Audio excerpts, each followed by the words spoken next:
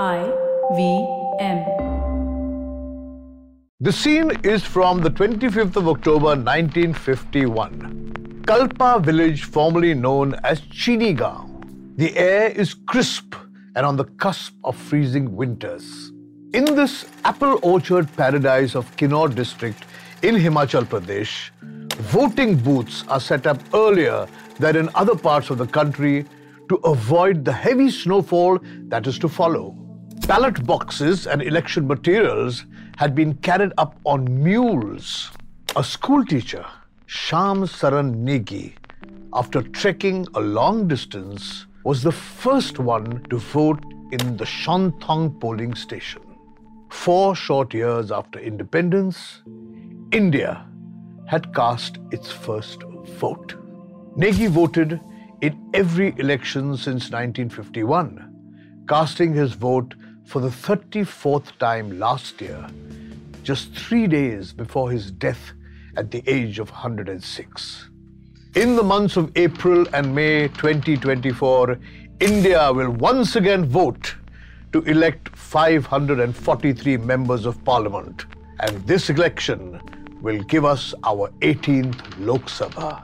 As we look forward to choosing our representatives once again, let's take a look back at the first time elections were held in India.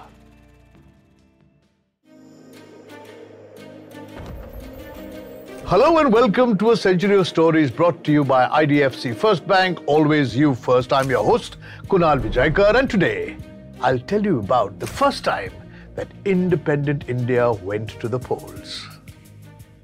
Now, elections express the will of a nation. In a democracy, your vote is your voice. And for a newly independent nation just emerging from foreign rule, it was a significant step and one that would lay the foundation of the largest democracy in the world. In these elections, more than 1,800 candidates from 53 parties contested, along with 553 independents, each of them representing their own culture, ideology, and vision for their region and the whole nation. They were vying for 489 Lok Sabha seats. India's population at that time was 360 million, out of which 173 million were eligible as voters. But pulling this off was no easy task. Even before the process began, rules and protocols had to be put in place. Who qualifies as a candidate? How much should campaign expenses be? What constitutes an election offense? What are the best practices to conduct elections on such a large scale? Questions like these were answered in the Representation of the People's Act 1951, which was enacted by a provisional parliament. Sukumar Sen from the Indian Civil Service was appointed as the first Chief Election Commissioner, and the commission set about making lists of eligible voters. It took 16,500 clerks 6 months to collate the electoral rolls. Then, the election representatives went door to door, informing people of their rights and urging them to vote. Mock elections were also held so that citizens would be well acquainted with the process come election day. This also helped the Election Commission iron out any procedural difficulties. Another challenge was that the majority of the population at that time could not read or write. That is why ballot boxes were painted different colors and each bore a pictorial party symbol next to the candidate's name. This is a process we still follow till this day, albeit on electronic voting machines. After all these preparations, the execution of the polling was also a massive undertaking. 10 lakh officials oversaw the polls. 1,96,084 polling stations were set up, and the elections took place in 68 phases. 62 crore ballot papers were printed, and more than 22 lakh ballot boxes were built, costing 1 crore rupees.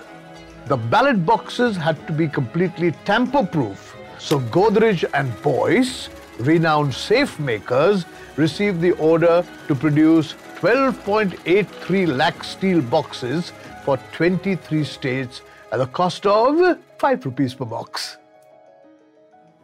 Political campaigners used every medium to get their message to the people. Pamphlets, posters, and rallies. Jawaharlal Nehru started his campaign across the country on the 1st of October 1951 as the Congress president. But as Prime Minister, he encouraged the people to exercise their franchise regardless of who it is they vote for. Ram Manohar Lohia and Jai Prakash Narayan from the Socialist Party and Shyama Prasad Mukherjee leading the Jana Sangh also campaigned furiously.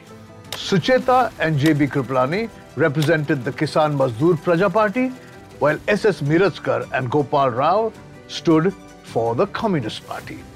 Interestingly, while all parties held on-ground campaigns, the Communist Party was the only party that got a chance to spread the word on radio.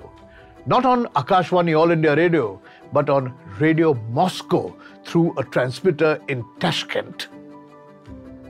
Elections took over the mood of the nation, and that resulted in a 45.7% turnout.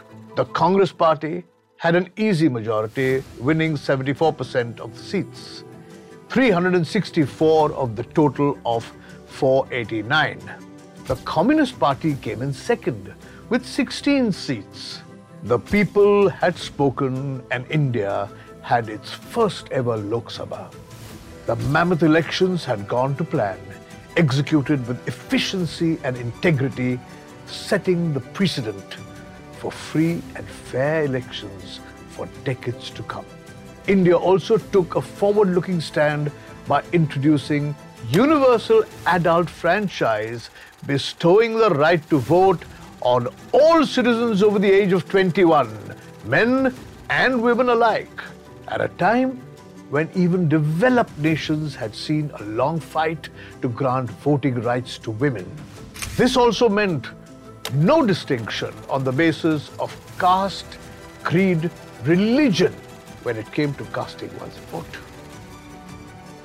This year, India once again goes to the polls. 543 members of the Lok Sabha are to be voted in, and anyone over the age of 18 is now eligible to vote. It is our chance to shape the future of the nation by choosing representatives whose policies and opinions best mirror our hopes and aspirations. So don't miss out on the opportunity to have your say. You've been listening to A Century of Stories brought to you by IDFC First Bank. Always you first. I'm Kunal and I'll be back next week with the story of the Indian Railways.